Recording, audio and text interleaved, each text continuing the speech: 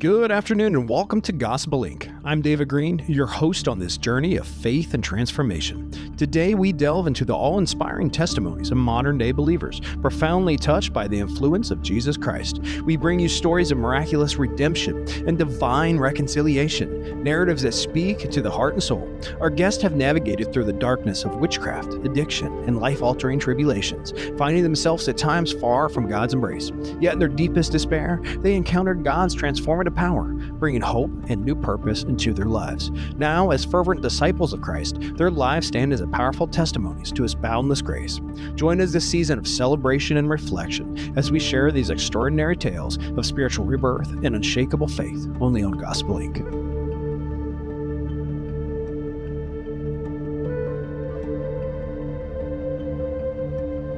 Welcome to Gospel Inc., a sanctuary for stories of faith and transformation. I'm thrilled to introduce Ruth, a remarkable voice of hope and redemption. Ruth's narrative is one of a miraculous turnaround, a passage from the depths of addiction to the pinnacle of spiritual liberation. Her life, once ensnared by the chains of alcohol and sexual addiction, is now a vivid testament to the restorative power of prayer and Scripture. Through generational prayer and divine intervention, she found her way out of darkness, an 8-year odyssey towards joy, hope, and renewed purpose. She's a single mother who's navigated the trials of parenting, authorship, and personal growth, channeling her experiences into books that empower others to connect deeply with God. The ultimate conversation, Is That You, God? And 100 Days of Prayer, available on Amazon, are her offerings to guide others in finding their voice in prayer and the courage to face their own battles. Ruth's testimony shines a light on the path of those still in the shadows of addiction, showing that with faith, there's always a way forward. Now she shares her insights weekly on her podcast, Out of the Darkness.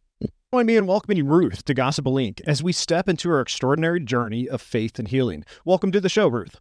Thank you. I'm glad to be here.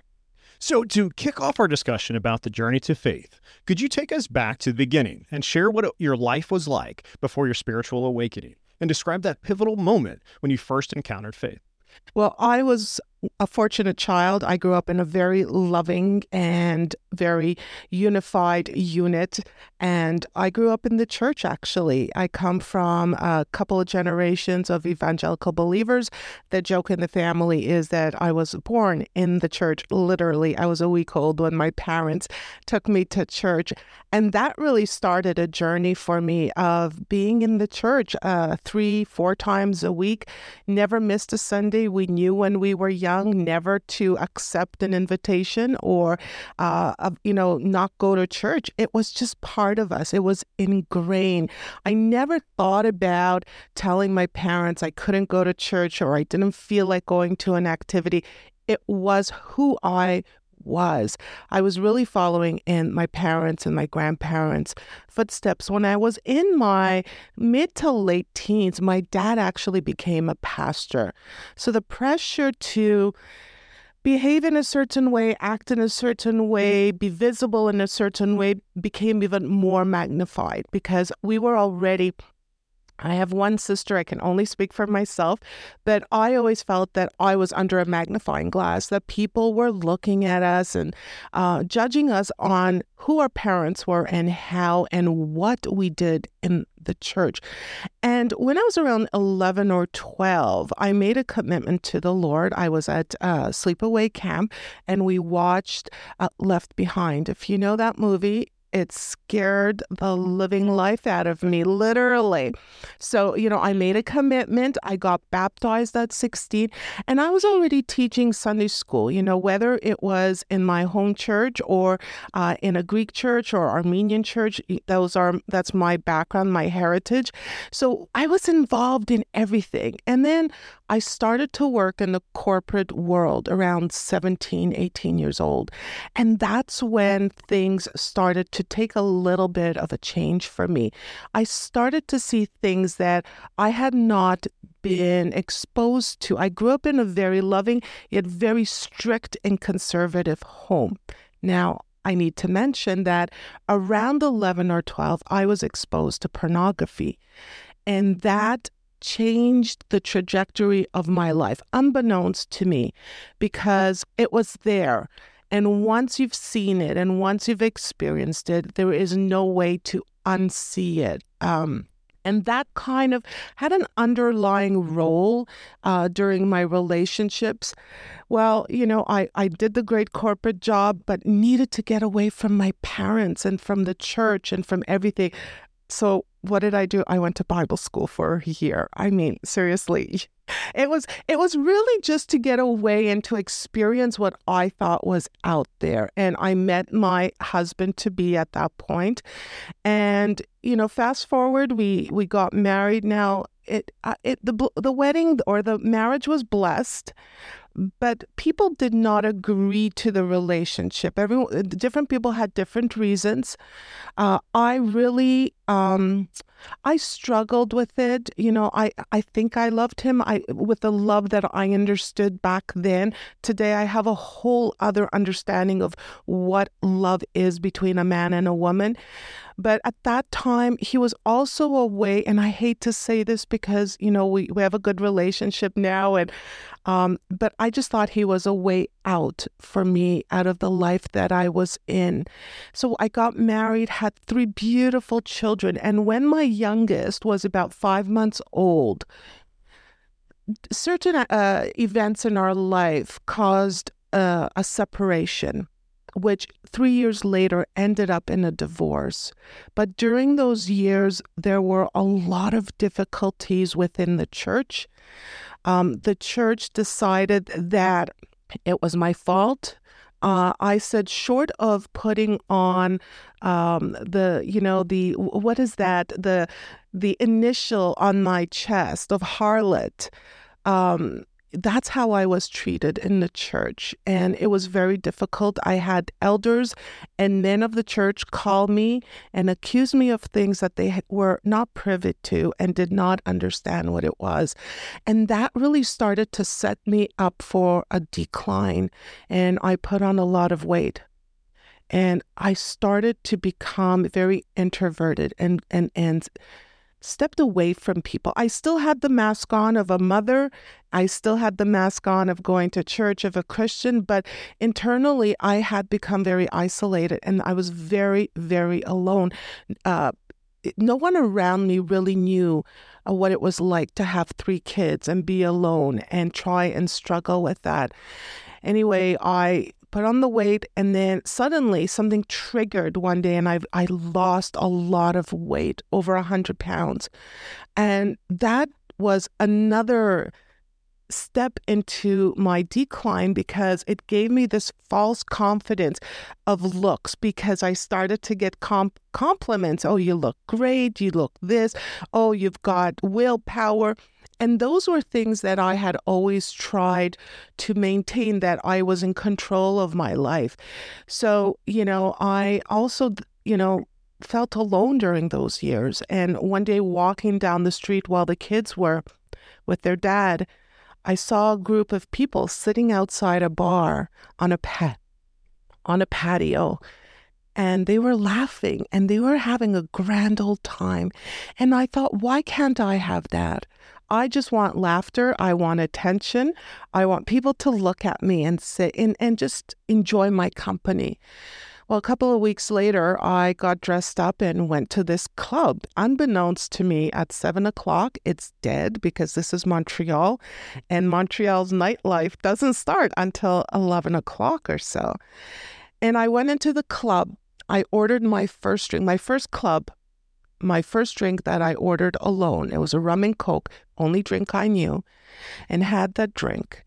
And that was the first of many nights. And when I say many nights, it was about 15 years of going to clubs and to bars alone with friends I started to make, to be picked up and to pick up. That became my life, my all. That's who I became.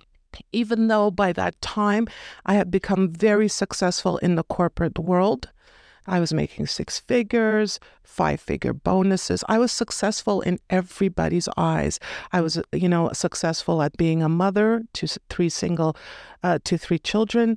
I was in the church, in body, not in mind, not in soul. But no one knew that in the darkness, because it was a secret. No one knew about this. I had become an addict to alcohol, to numb the senses, to quiet the Holy Spirit, and to give me Dutch courage to pick up men and to get into situations that most people would find horrendous, would find disgusting. And I was an addict to sex and porn, and that became my life and my lifestyle for 15 years. And like any addict, porn is actually, compared to those that are addicted to crack, it does something to your brain. It rewires your brain where you have no fear. You are not afraid of the consequences of your actions. And really looking back, that's who I had become. I had no fear. I was putting myself in such disastrous situations. And I wonder, I know now that it was by the grace of God and generational prayer I stand here today. But at the time, I always wondered why had I not become a statistic? Woman found in back alley, woman found in hotel. And one night, and as I said, this went on for 15 years of a double life. And towards the end of those 15 years, it became really bad. I was blacking out.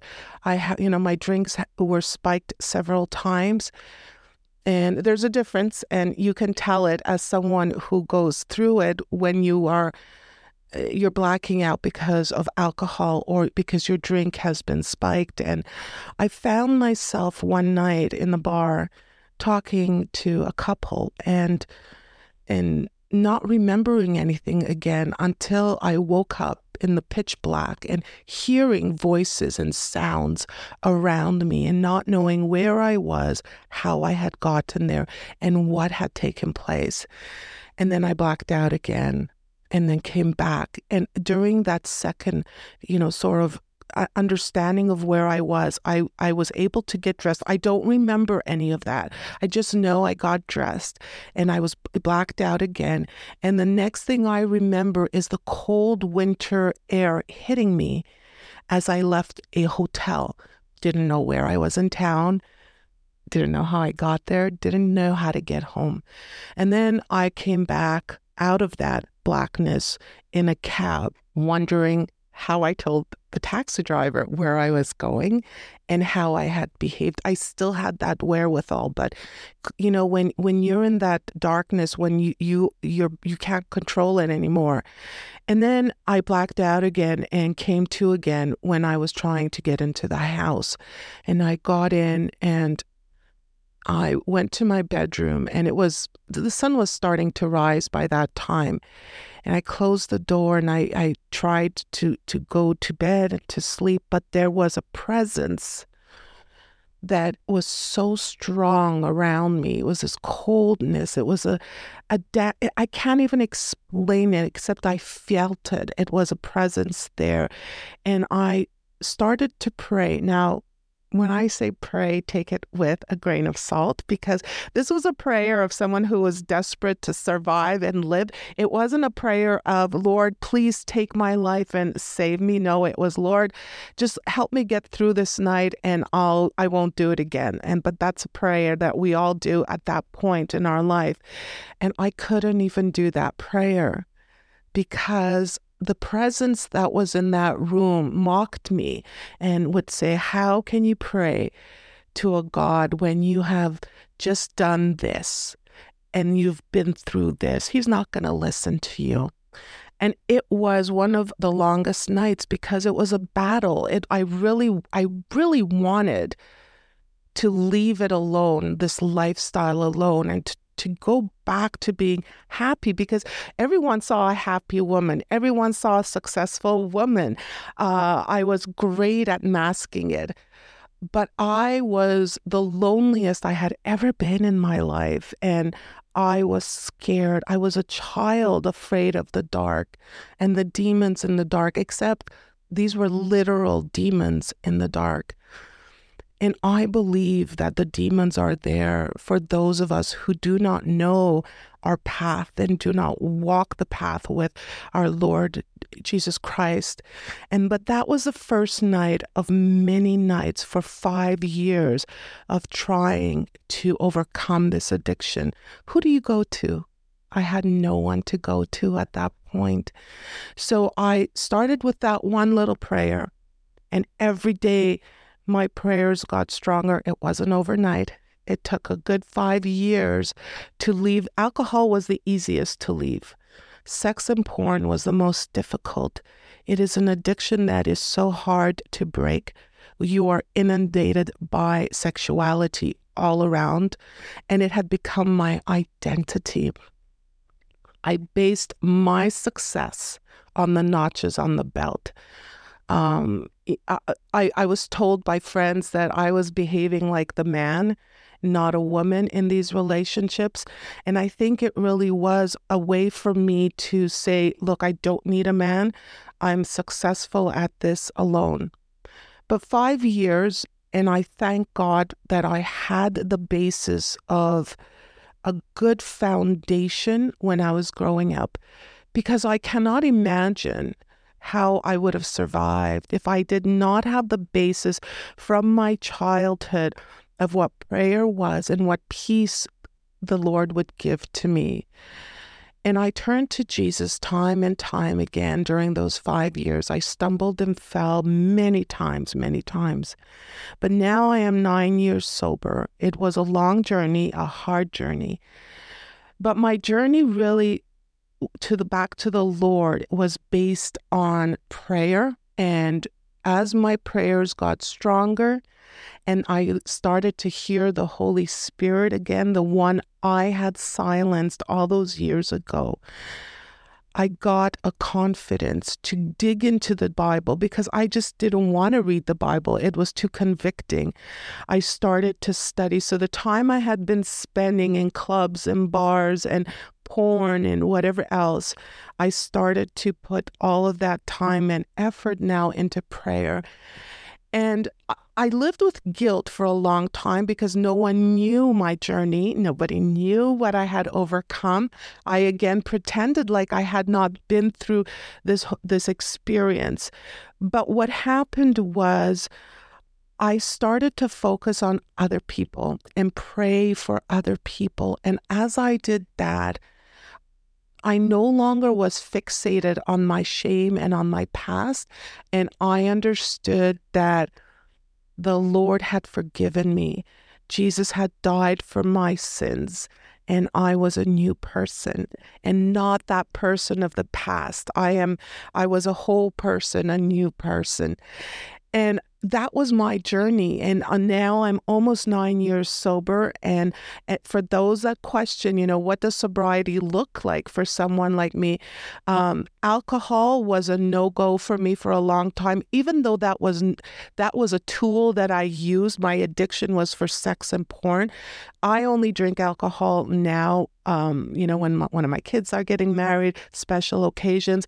I've never been addicted to it that way. It was really a tool.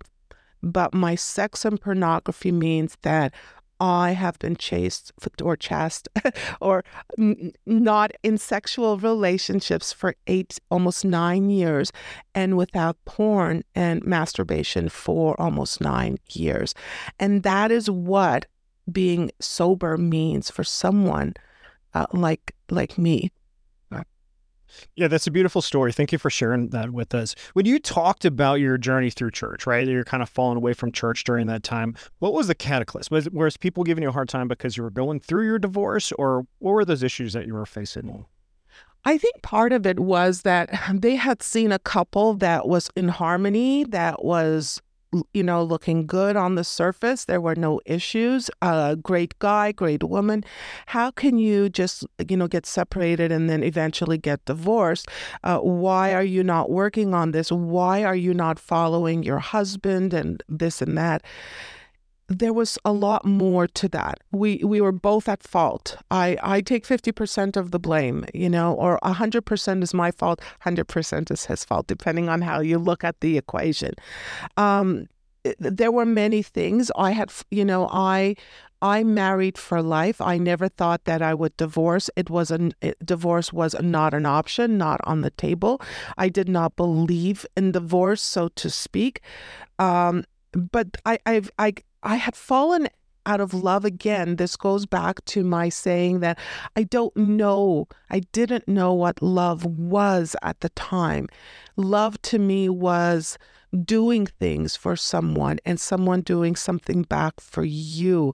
It wasn't the relationship where love grows through the years and you fall in love through the years.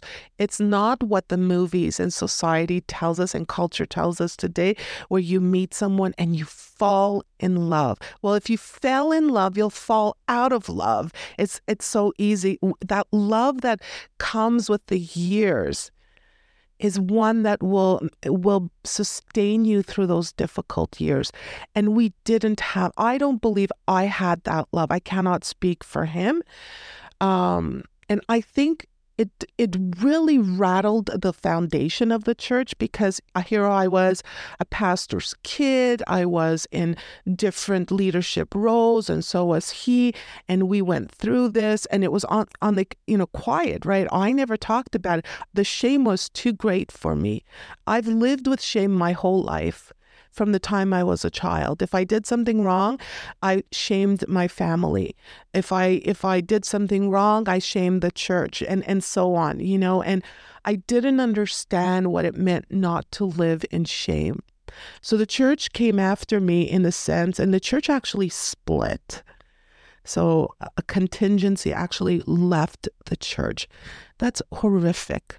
It's horrific. And not just for me, but for a church unit, that it could not sustain its unity through a dark time. So that was sort of what happened within the church. Everybody had their own opinion. Everybody took sides. No one asked them to take sides. They took sides. And there was divisiveness. There was this division amongst the congregation. But you're going through your journey of redemption, right? And as you got out the other side, now you're 9 years sober, did you ever get an opportunity to go back and talk to these congregants, talk to the leadership, and tell them your story of how maybe they could help other Christians in your struggle? Great. Unfortunately, I was not able to do that within my own church, my home church where I was at the time, because many people had moved away. Second, my father was the pastor, and he had gotten the brunt of it as well, because he had been blamed that he could not keep our marriage together, that he was responsible for us separating. And I've taken it a different route. I'm past that. It's many, many years later. It's like 26 years later. I don't live in that past, but what I do now is, through my testimony, is encourage churches, encourage members of the church family, children of the Lord and Jesus Christ, that there is a time to be gracious, a time to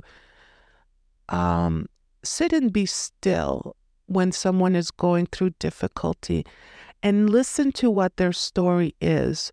We are already standing in judgment in front of God. We don't need another judge and jury here in the church. Help us to help ourselves. It doesn't mean you have to agree with us. I never, expected anyone to say, "Oh, woohoo, Ruth, good for you," or "good for you" to my husband at the time. And that wasn't it. It was just, there wasn't that support to help us to say, perhaps let us pray for this couple. Perhaps we should do this. There were many things that, the church is not ready. 26 years ago, the church was not ready for a divorce to happen to leadership. We see it now a lot more frequently, unfortunately. And my take on it is this: divorce is a very difficult subject in a church. It's very simple for me, maybe because I've been through it and I've been through this journey of redemption, that divorce is a sin. Whether I lie, whether I cheat on my husband or wife, whether I cheat on my employer by not putting in the set amount of hours to work, whether I cheat on my taxes, it doesn't matter. A sin is a sin. And that's what divorce is. Let's not make this bigger than any other sin. We need to, help everyone, no matter what their sin is. I think this is where we've got our wires crossed within the church family. Why do we pick on certain sins? Because it's easier, because it doesn't include us in it. And I think of that even today in our culture, with gays and, and the trans situation and abortion. There are so many stands that as Christians we take without understanding that it's all wrong.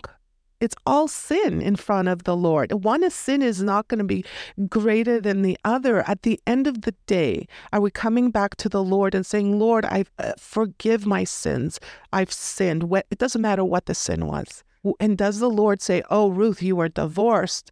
That's it. You cannot be forgiven. Well, the church to this day, many churches believe that I'm still a sinner, cannot remarry. I don't understand that.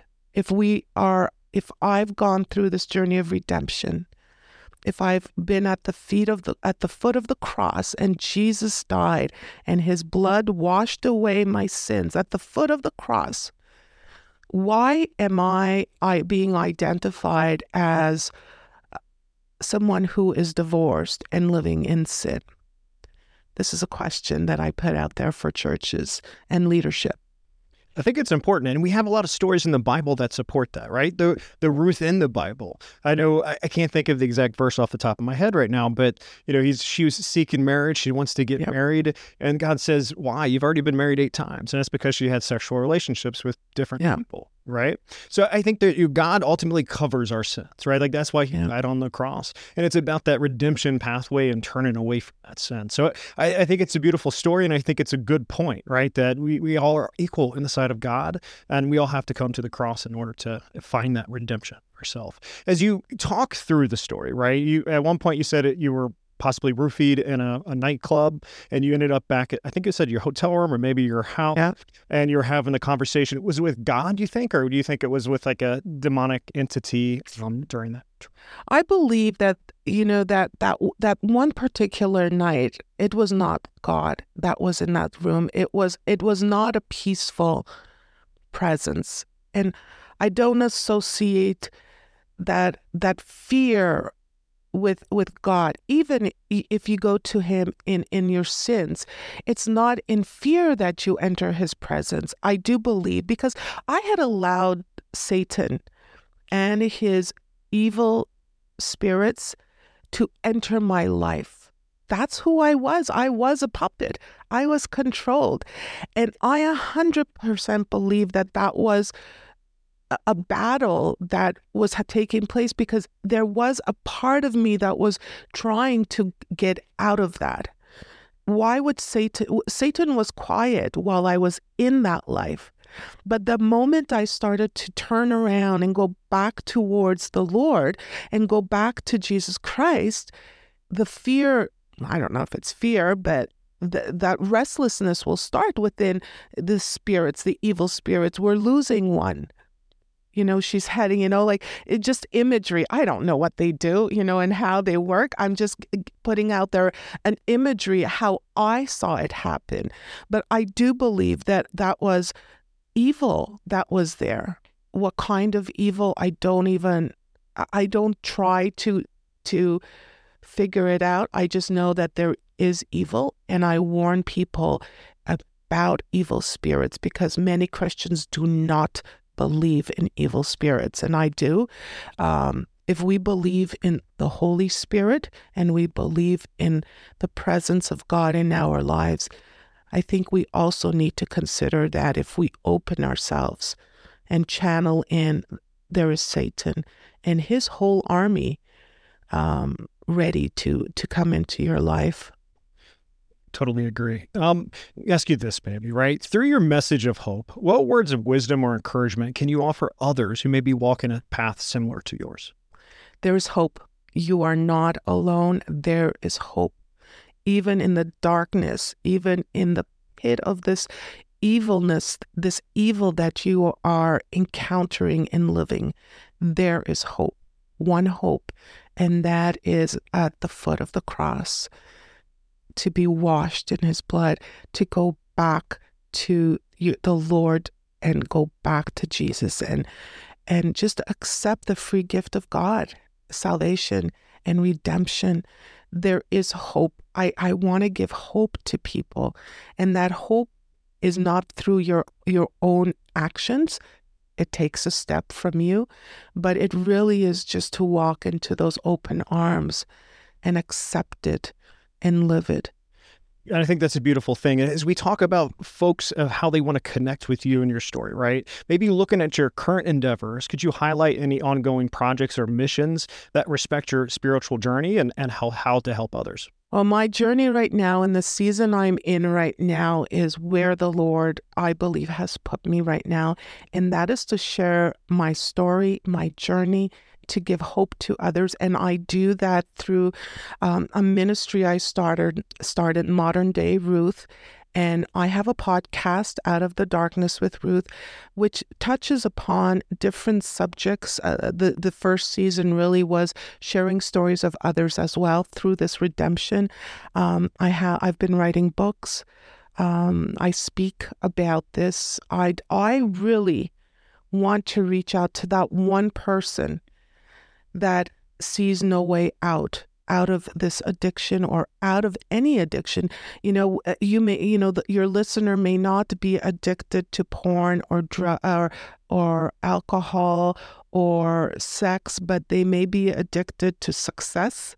They may be addicted to working out or being, financially secure. They may be even addicted to their children and hovering, whatever it is. If it's something that consumes you, it's an addiction.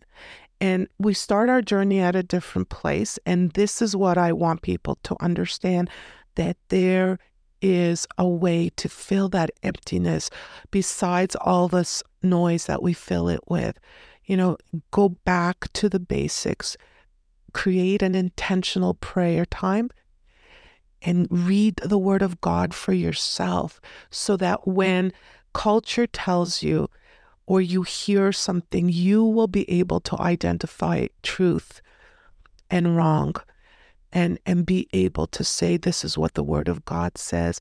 That's my mission right now, is really to do that. The books are great way to reach out to people, but really it's that message there. The season is prayer for me right now, and the Word of God.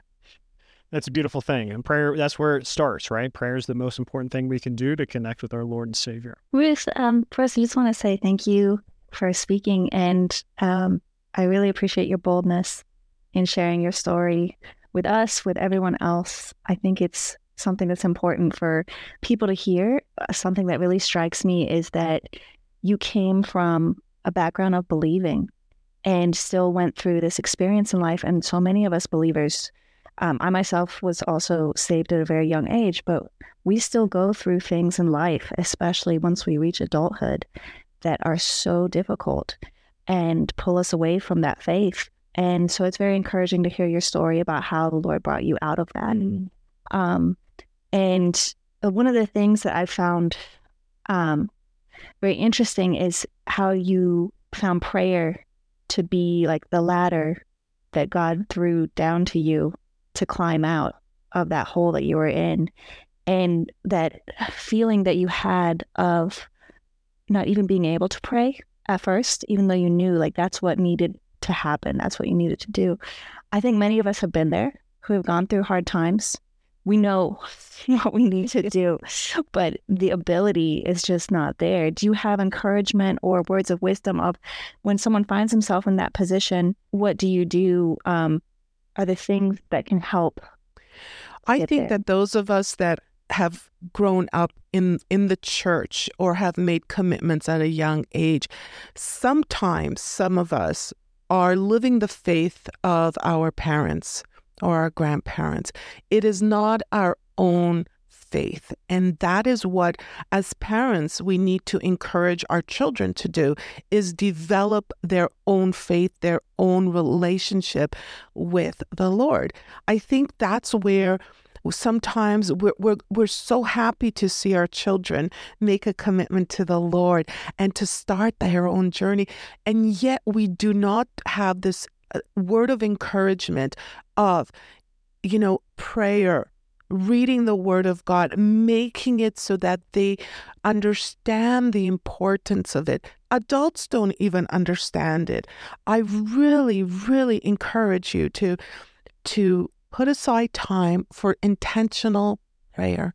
Not the prayer. We should be praying throughout the day. That is something that we should be doing. It should be something that is done by instinct. Just praying to God throughout the day. When I talk about this intentional prayer, it's carving out time in your schedule.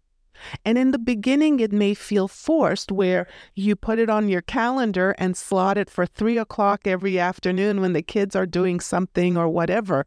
But it's intentional prayer. You sit down and you pray, going through this, and maybe it's an exercise at the beginning. It is exercise. It's like going to the gym. The first few times it's difficult. You don't know which exercise to do next. You can't do the same amount of reps every time. But as you go, there's muscle memory, and your brain memory remembers what's the next thing, and your muscle memory kicks in, and you know what to do, and you get stronger at it. So that's what intentional prayer becomes. Start out, make a list. Pray for those closest to you. Pray for those that have asked for prayer. Pray for those in the church. Pray for those on the mission field, and make those lists. There's nothing wrong in stopping and looking at the list. There's nothing wrong in making notes and praying. That's how I pray. That's how I've developed it. That is what my first book became, was because I want a tool for people to say, how do I pray? What is intentional prayer? It's really just sitting down and focusing and first of all, giving thanks to the Lord for every single thing, even the ache that you have that's been a thorn in your flesh. That means you're alive. That means that you feel it. There's so many things to give thanks for, and then just pray. And then make intentional time. Yes, we should read the Bible every day, but we should also do intentional studying of the scripture. We're all in different seasons. A busy mom may not have the same amount of time, but honestly, we can all make time. You can find a way to carve out 5 minutes, 10 minutes, whatever it is, to do intentional, in-depth reading of the Word of God. It's great. Look, I have a book that is a devotional. That's great. Go get all the devotional books. But that's not reading the Word of God. That's just taking a moment to devote yourself to the Lord. When I talk about reading the Word of God, it is sitting down and reading the Word of God in depth, taking a verse, meditating on it, looking at it. I think that's what we're missing out right now. That's really helpful and very encouraging. It's a process. Yeah, it is going to be. Listen, we're not going to be prayer warriors off the bat. No. And you know what? There is no shame. The words of a child are heard, and the words of the 90-year-old are heard the same way. I'm not an eloquent prayer by any means. I have a friend of mine, when she prays, it's poetry. It's not something she does intentionally. It's how she speaks. And when she prays, there is music in the air. When I pray, it's like a child praying. It is my style. It is who I am. And there's nothing wrong with it. Pray the way that you pray. Just pray. Thank you, Ruth. It's an incredible journey that you've been on, right? And it's extremely inspiring to hear you speak on our show today. I encourage my listeners to reach out to Ruth, right? Listen to her podcast, pick up her books. Her story will encourage you as you go through your different seasons of faith and as you draw closer to God. But we really appreciate you having on the show today, Ruth, and it's been a blessing to speak with you. Thank you.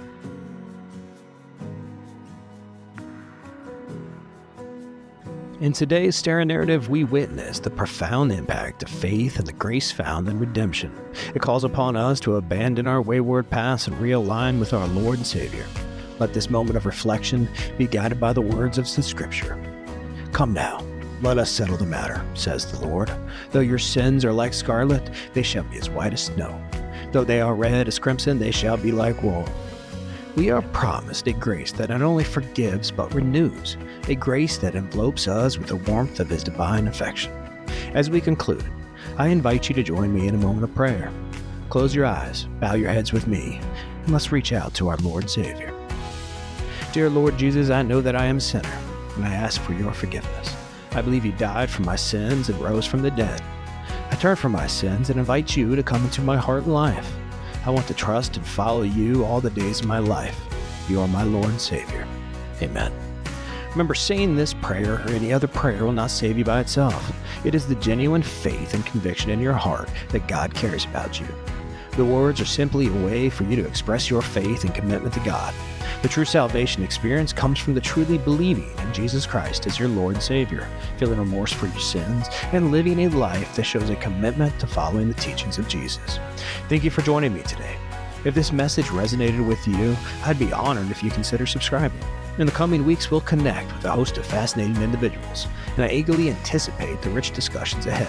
Until we meet again, remain inspired, steadfast in faith, and let the gospel leave its indelible mark upon your soul.